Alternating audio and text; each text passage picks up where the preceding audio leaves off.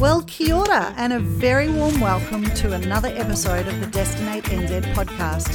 I'm Michelle Caldwell, and today I'm going to do something a little different. I'm going rogue.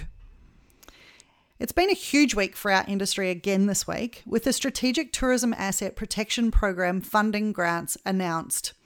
Now, at this stage, we've only heard about 51 of the 126 businesses awarded any funding. We figure they're still working through the agreements, etc.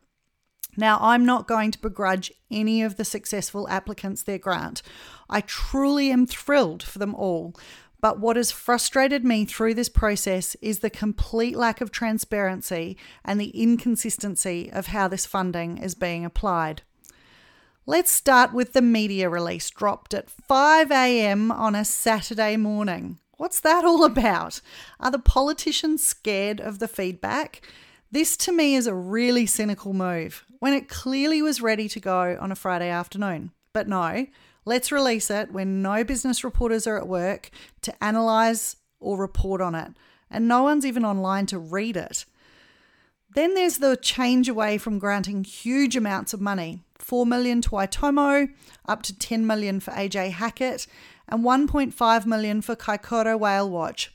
Now, some of this money is in loan options, I'll give you that, and they're all amazing businesses who have helped put New Zealand tourism on the map, for sure. But the latest funding round has capped all grants now at $500,000, and applications are topped up with low-interest loans. When asked why, Minister Davis said things had changed considerably in recent weeks, especially in relation to the likelihood of a Trans-Tasman bubble, and they wanted to help as many businesses as possible. In his words, this is about keeping the business open and keeping staff employed until things pick up. Okay, so this is a viable explanation, if it were fairly allocated across our entire sector. And does this mean it's no longer about strategic tourism assets? You only had to look at the original definition of what a strategic tourism asset was. And that's an asset is likely to be considered strategic and eligible for the STAP if it is a nationally and or internationally recognised and is a key attraction for New Zealand or a region of New Zealand, and is responsible for significant visitation to the region where it's located, and in its absence, visitation to the region would be significantly diminished, and generates significant spillover benefits to the region where it's located.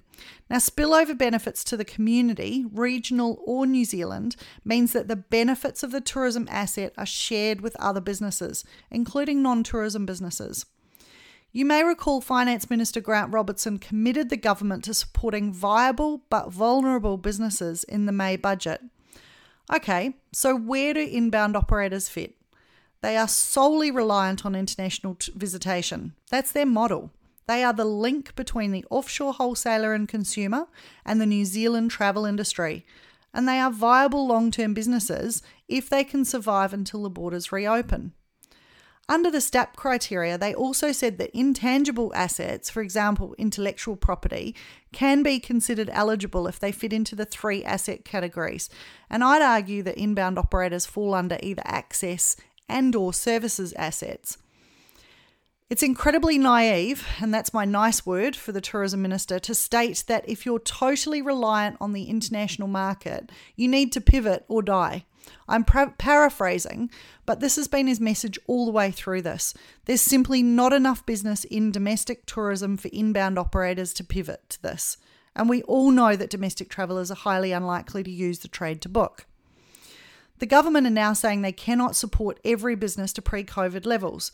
Well, I'm pretty connected with the inbound market. I sit on the board of the Tourism Export Council, and whilst this podcast is purely my own views, not once have I heard any of them ask for support to pre-COVID levels.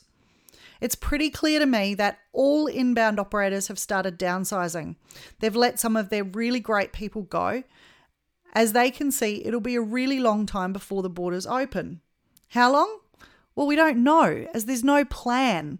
We finally got a glimmer of hope from the Prime Minister earlier this week when she said Australia would need to go 28 days without community transmission before we considered opening to them. Well, that's something at least. But let's not forget that inbound operators still have business on their books. They are still busy rescheduling bookings for later this year, and without a clear guideline from the government on when the borders will open, or even how long they will remain closed for that matter, they are doing their utmost to keep travellers interested in coming to New Zealand, even if it means deferring until the following year. So all of this work for absolutely zero income. If our inbound operators fall over, who does all of this work? It's not a Tourism New Zealand job, and wholesalers are unlikely to want to start contracting thousands of products themselves. It may just end up being too hard and they focus their efforts on other countries. A very wise industry friend said the other day that saving the attractions and not inbound operators was like having a party without sending out any invites. And he's right. There needs to be a distribution channel for the international markets to transact business with New Zealand operators. And this isn't something that can happen overnight. We can't just let every IBO fail and then start again in 12 to 24 months from scratch. These commercial relationships are built up over years of travelling offshore and doing business together. Now, the inbound industry has come a long way, even in my 25 years in tourism, and I'm fearful of what might happen if we lose too many operators. We've seen cowboys come and go and do incredible damage by not paying their bills and providing a really crappy experience for their customers, all resulting in damage to our reputation as a destination. I know that I don't want to see them make a comeback in the future. The Tourism Export Council is celebrating their 50th anniversary next year. Yep, 50 years of inbound tourism. Inbound operators are not fly-by-nighters. For an organisation to survive that long, it needs to serve a purpose. And clearly it does. Membership has never been stronger. How many tourism attractions can claim 50 years in business? How many of these strategic tourism assets can claim that? Again, I'm not having a crack at the attractions. I think it's amazing that they've been given a lifeline. I'm just really concerned that we haven't offered the same lifeline to the businesses that have helped grow these attractions over many years. I'm wondering if Minister Davis was expecting some backlash from the industry. After all, there was a headline in the announcement specifically relating to inbound tour operators. Initially, I got excited. We'd been given hope that there'd be some help coming, and then you read the details, and it's a $20 million bucket for loans. Now, the terms of these loans are not yet clear, and I'm pretty sure that it's almost impossible to take on more debt when you literally have no income to pay it back. This would be far more effective to be converted to grants, to be used for international marketing when the borders reopen, to switch back on trade with our overseas wholesale partners. This would keep people in jobs, relationships nurtured, and no doubt would result in visitors being here on day one of the borders reopening. So, Minister Davis, if you're listening, I urge you to reconsider and remember who you'll be saving. These inbound operators are the trailblazers of our industry. They're often the first ones in market and well before Tourism New Zealand, building networks and relationships and demand for holidays to New Zealand.